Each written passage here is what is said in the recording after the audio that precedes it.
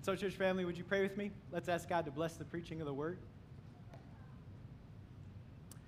Heavenly Father, in these moments, I ask that you would perform heart surgery, that you do the impossible task of changing our hearts from hearts of stone to hearts that beat for you above all things. And now let the words of my mouth and the meditation of our hearts be acceptable in your sight, for you are our rock and our Redeemer. Amen.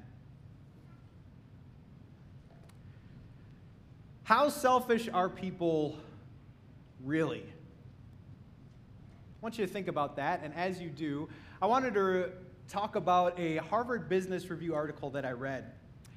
In this review, he was referencing the year 1776, and this is the quote I came upon. "It is not from the benevolence of the butcher, the brewer, or the baker that we expect our dinner, but from their regard to their own interest. We address ourselves not to their humanity, but to their self-love, and never talk to them of our own necessities, but of their advantages." Did you get it?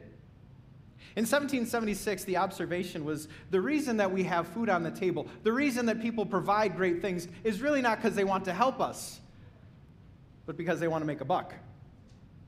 In fact, this last line reminded me of a sales tactic. You don't really even have to sell anything if you just appeal to their own self-interest. The article went on and it referenced the me decade.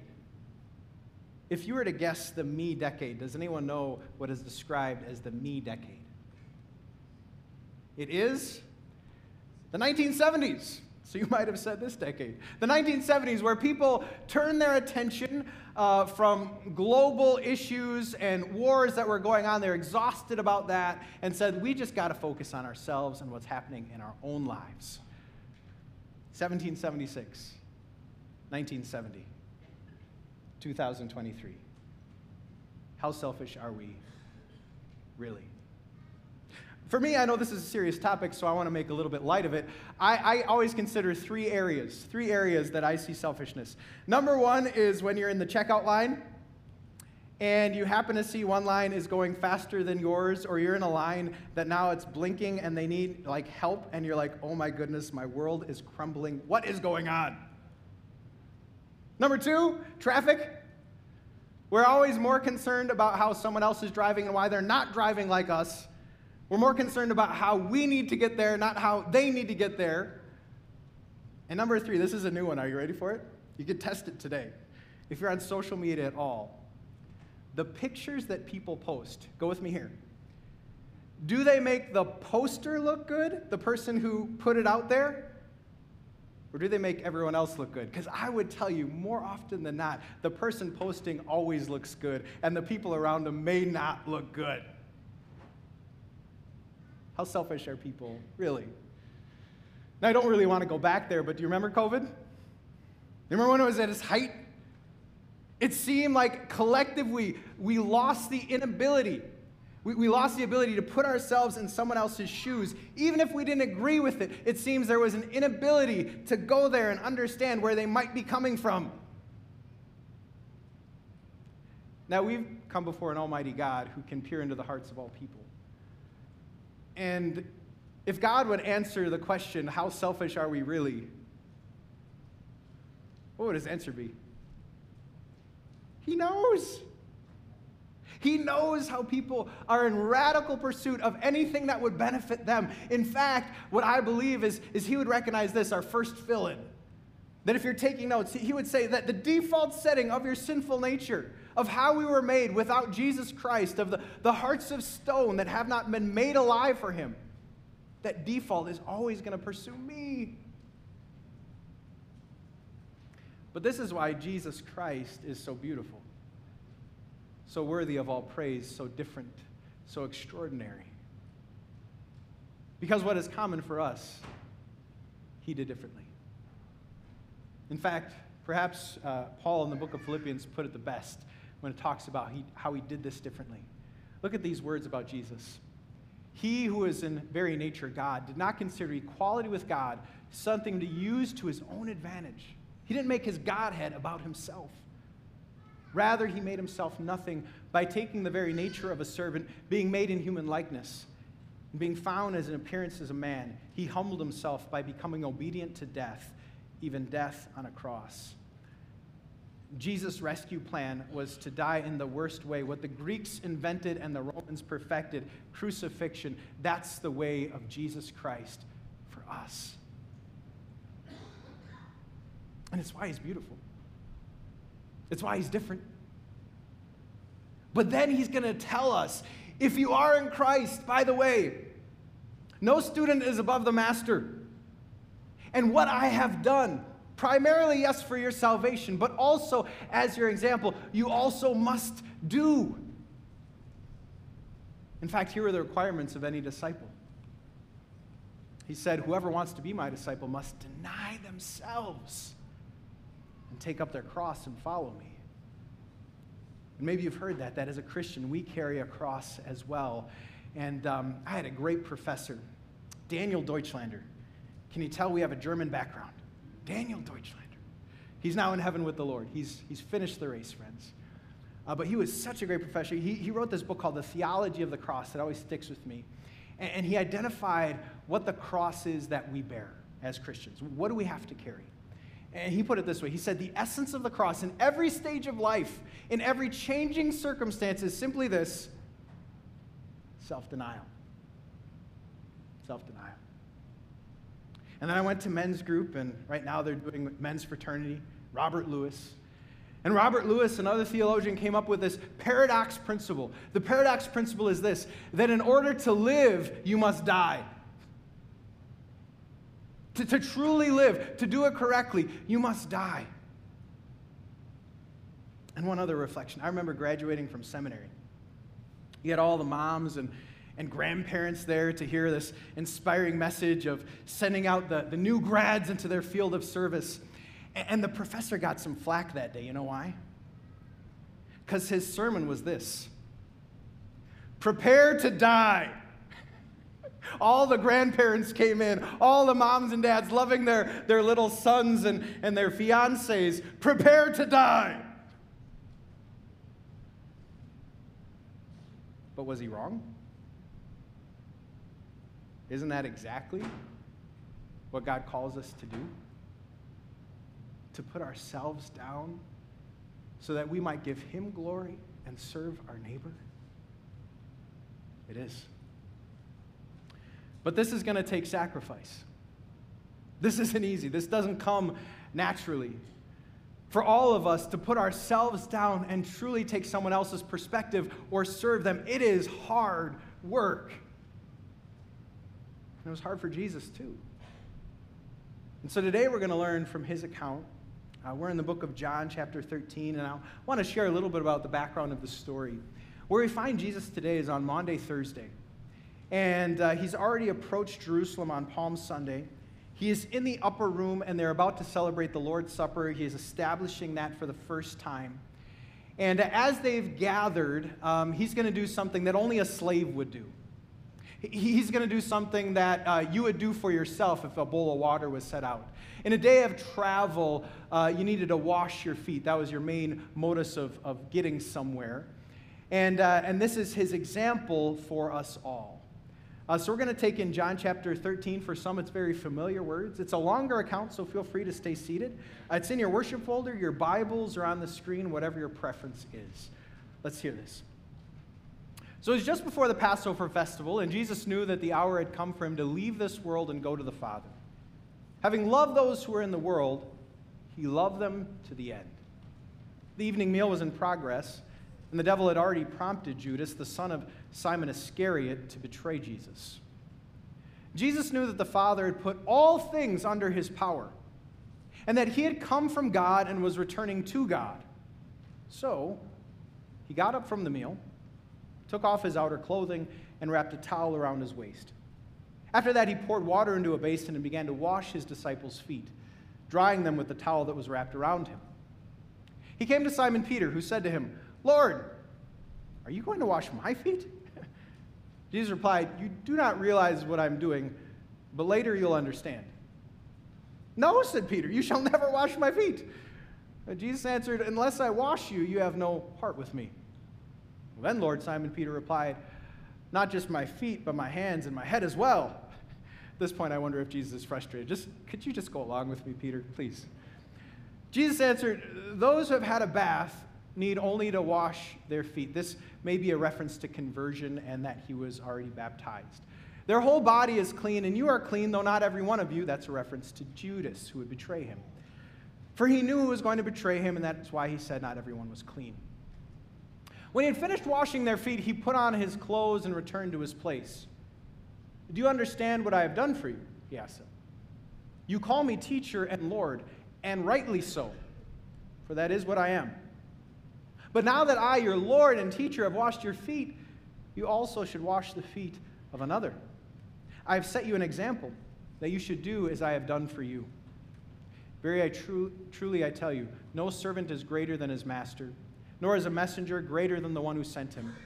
Now that you know these things, you will be blessed if you do them. So the powerful words we get to consider. Could you say out louder to someone next to you, you will be blessed if you do them? You will be blessed if you do them. We're going to talk about that and its difference.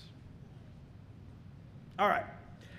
I don't know if you heard of this lady making the news, this lady who was popular in Full House and Fuller House. Does anyone know the scandal that she was involved in? If not, let me remind you. She was involved in a college bribery scandal. She had 2 daughters that she wanted to send to USC.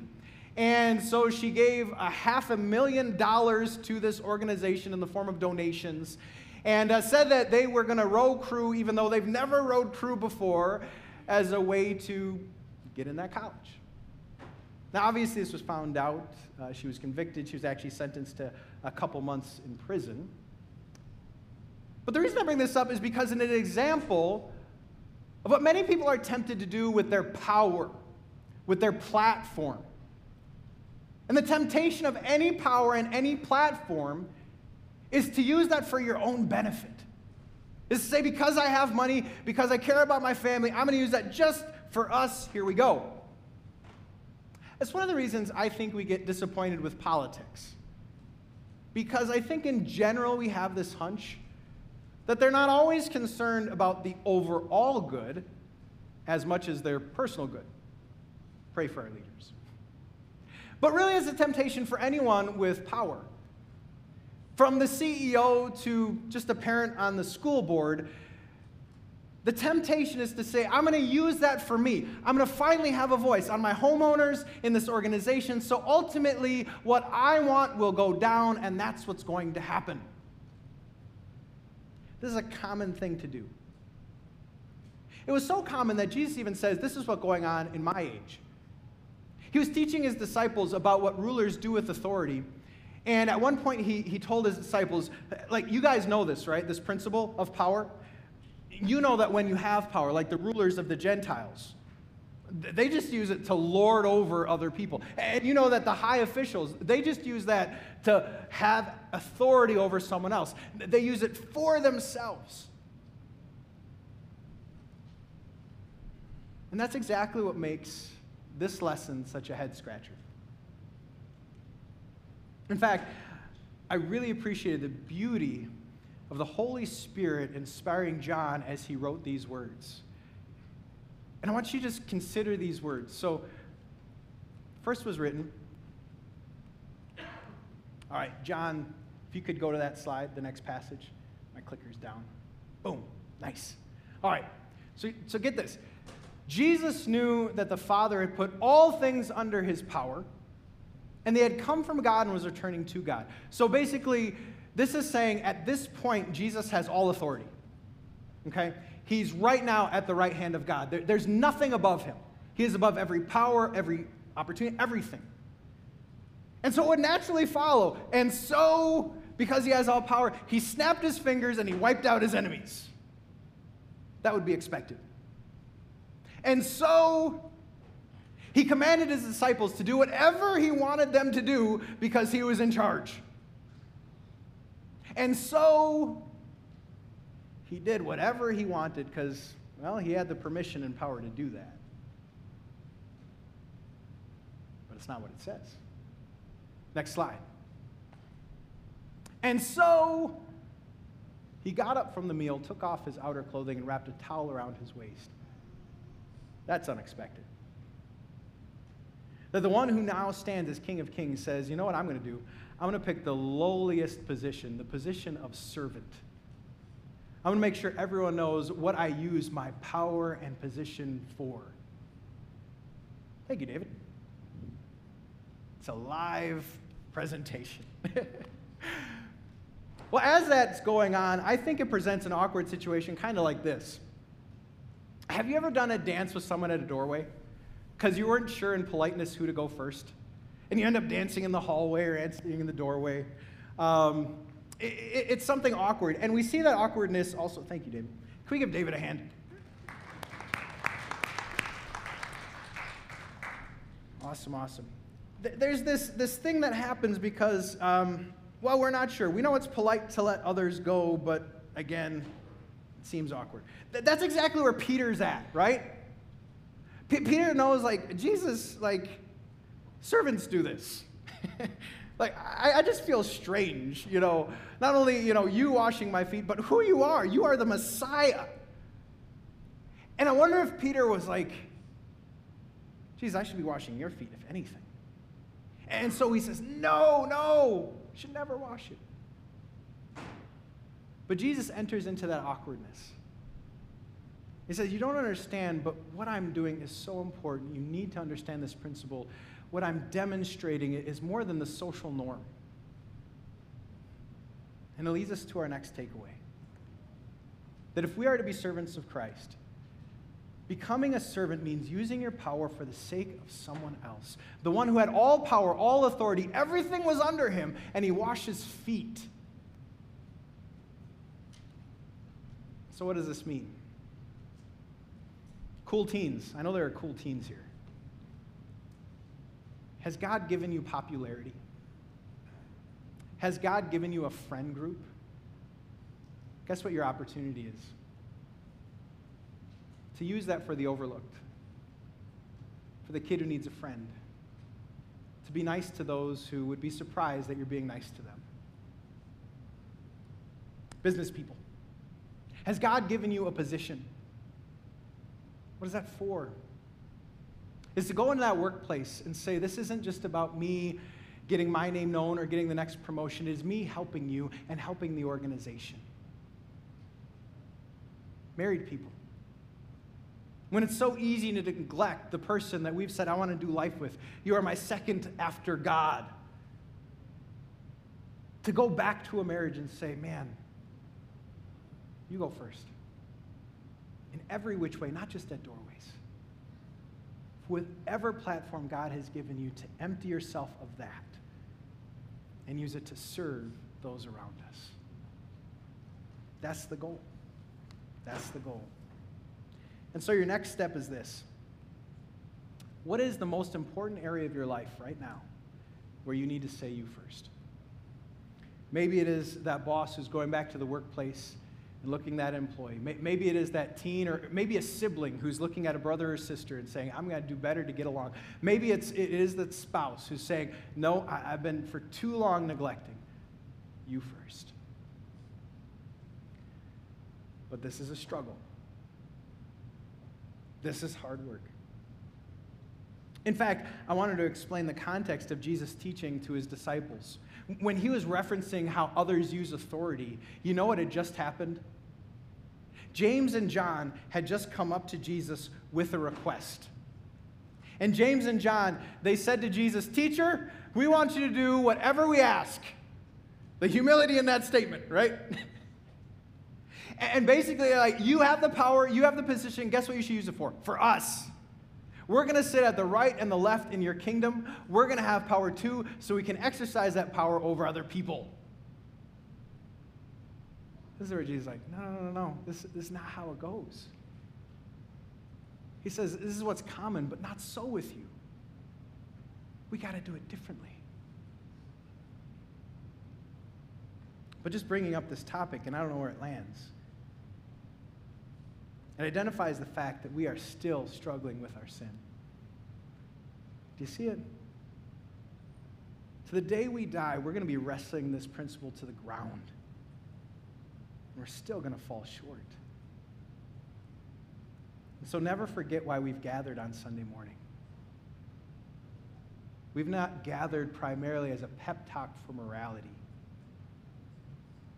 We've gathered for a Savior who's so much better and so much more beautiful than we are. A Savior who in his service to us, his head was crushed and his hands were pierced. A Savior who would do so much more than wash feet.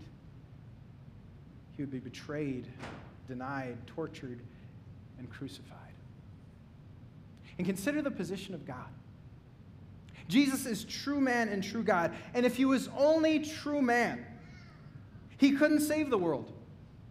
If only as true man he lived a perfect life and died, he could maybe get to heaven himself, but he wouldn't rescue us. But he used his Godhead so that when Jesus died, his sacrifice could save the world. It could be the ransom not only for anyone's sin, but for all sin. The atoning sacrifice for the sins of the world. And so Jesus did not use his Godhead to his own advantage, but for our advantage, so that we could be set free. And by the way, you are. You're set free today. Jesus has forgiven our sins. He has forgiven our selfishness, and he still wants us. He still loves us. But there's still an opportunity. See, we have the rest of our lives to live with the goal of giving him great glory. And if we implemented this simple principle, oh my goodness, would it change the world? And I need to talk a little bit about what this would look like, the implementation of servanthood. So I mentioned before it's spring break, and I wanted you to consider a hypothetical situation. I wanted you to imagine that there is a dad who loves to watch baseball. Any dads like that? Anyone in the building? Yeah. And so dad has a great idea. And dad's idea is we are going to go to every baseball stadium possible, starting with Fenway Park, maybe New York Yankees. We're going to do a tour of the baseball stadiums. As you imagine that, also imagine a family that hates baseball. Like, they have girls, and the girls don't watch sports. They're just there for cotton candy. And a wife who, will put up with baseball, but calls it long and boring and those kind of things. Now, if you have such a dad, would becoming a servant be taking your whole family on this trip to tour baseball stadiums when no one else is into baseball? No, it would not. All right, moms, I'll do a mom illustration. What if mom loves the beach? The salt and the sand and the crashing of the waves.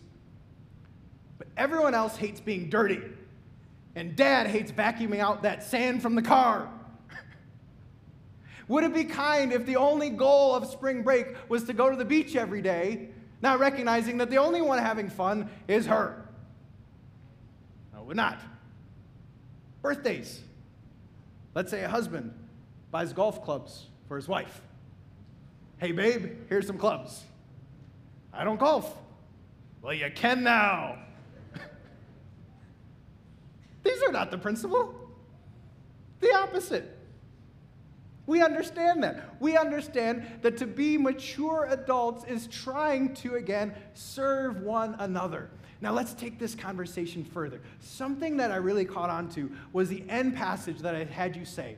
The end passage says, now that you know these things, you will be blessed if you continue to know them.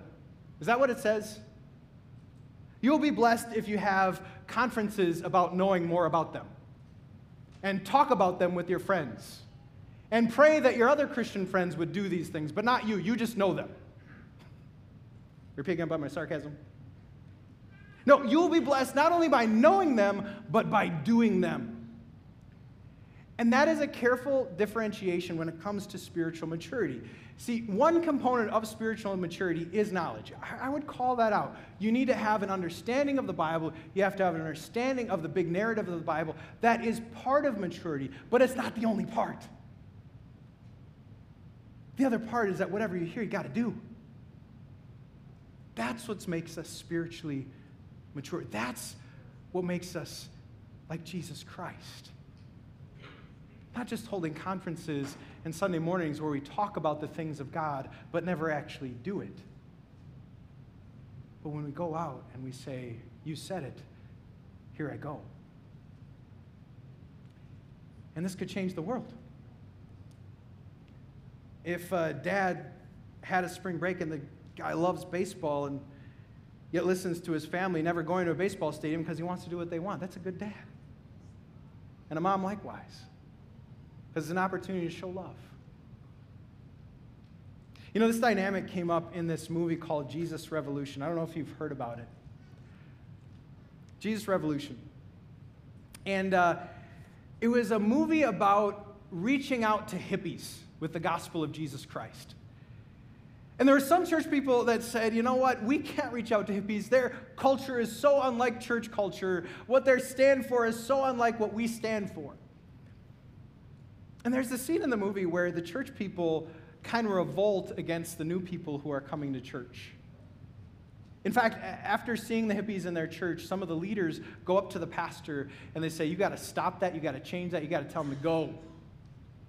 Because their style of clothes is different, their music is different, the way we do worship is different. And the pastor rightly said these words. He said, I'm not sure it's my job to make you comfortable. I'm not sure it's my goal that you would continue in this way, not knowing what they need.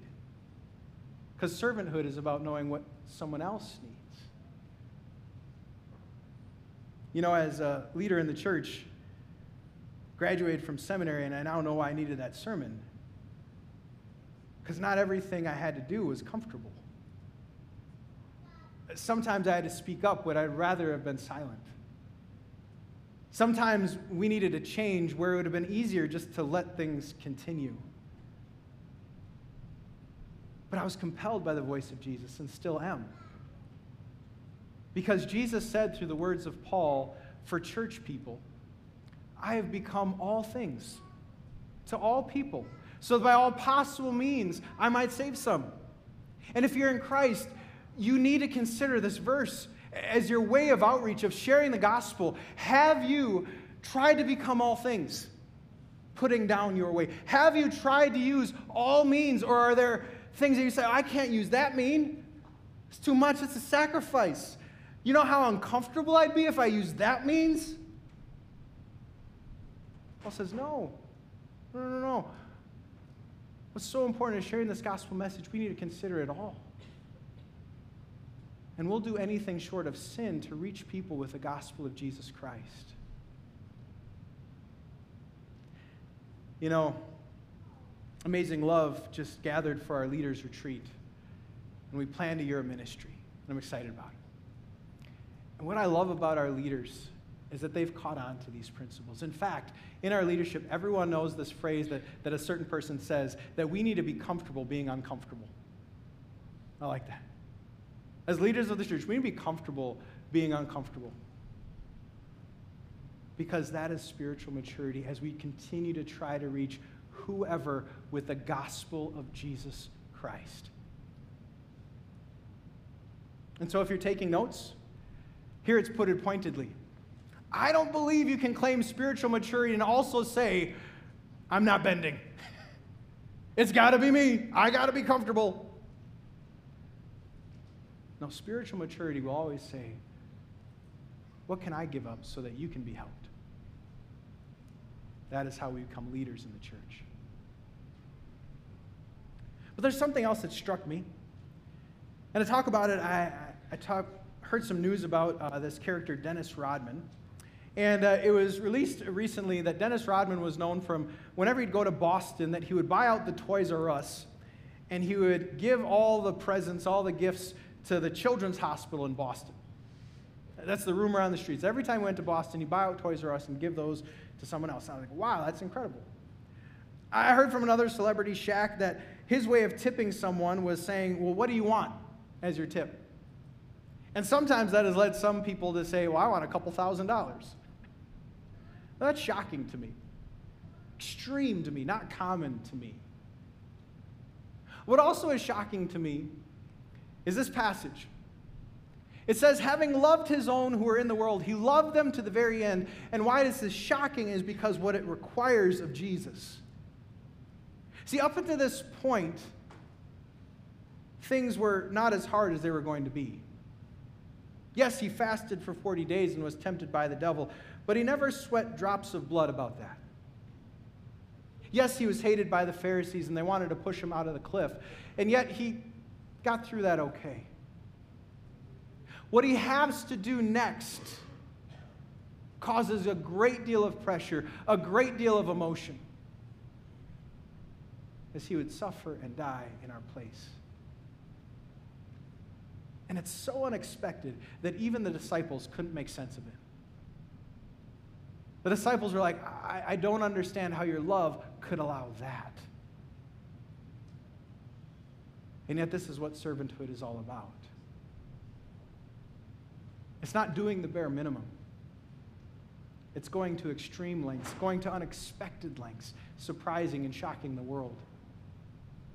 And if we want to get this lesson right, I believe becoming a servant is about going further than what most would imagine, further than what is common, giving more, sacrificing more.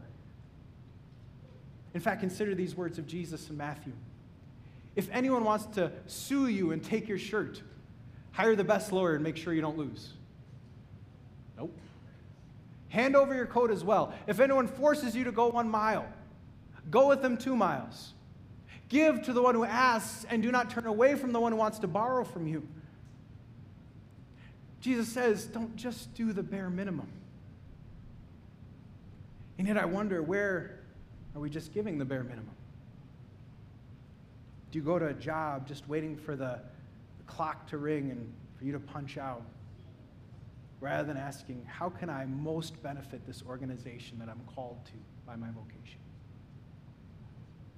Do you go into a relationship with someone who's hard to get along with and say, well, I'll put up with them today, versus trying to pray for them and sacrifice for them to try to understand what makes them tick? Do you fall into that trap of marriage where neglect is also common? Not remembering your vow and the commitment you gave to put them on the same platform as Jesus Christ, to serve them because Christ served us. What would it look like for you to go the extra mile? That's what Jesus did. Jesus didn't give up or give in. What I love about loving us to the end is that his love was not lip service and good intention.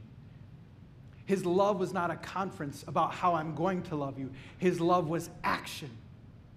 And he went from washing feet to getting his feet nailed on a cross where he would die. And what we know is that the salvation of the world is the ultimate you first declaration.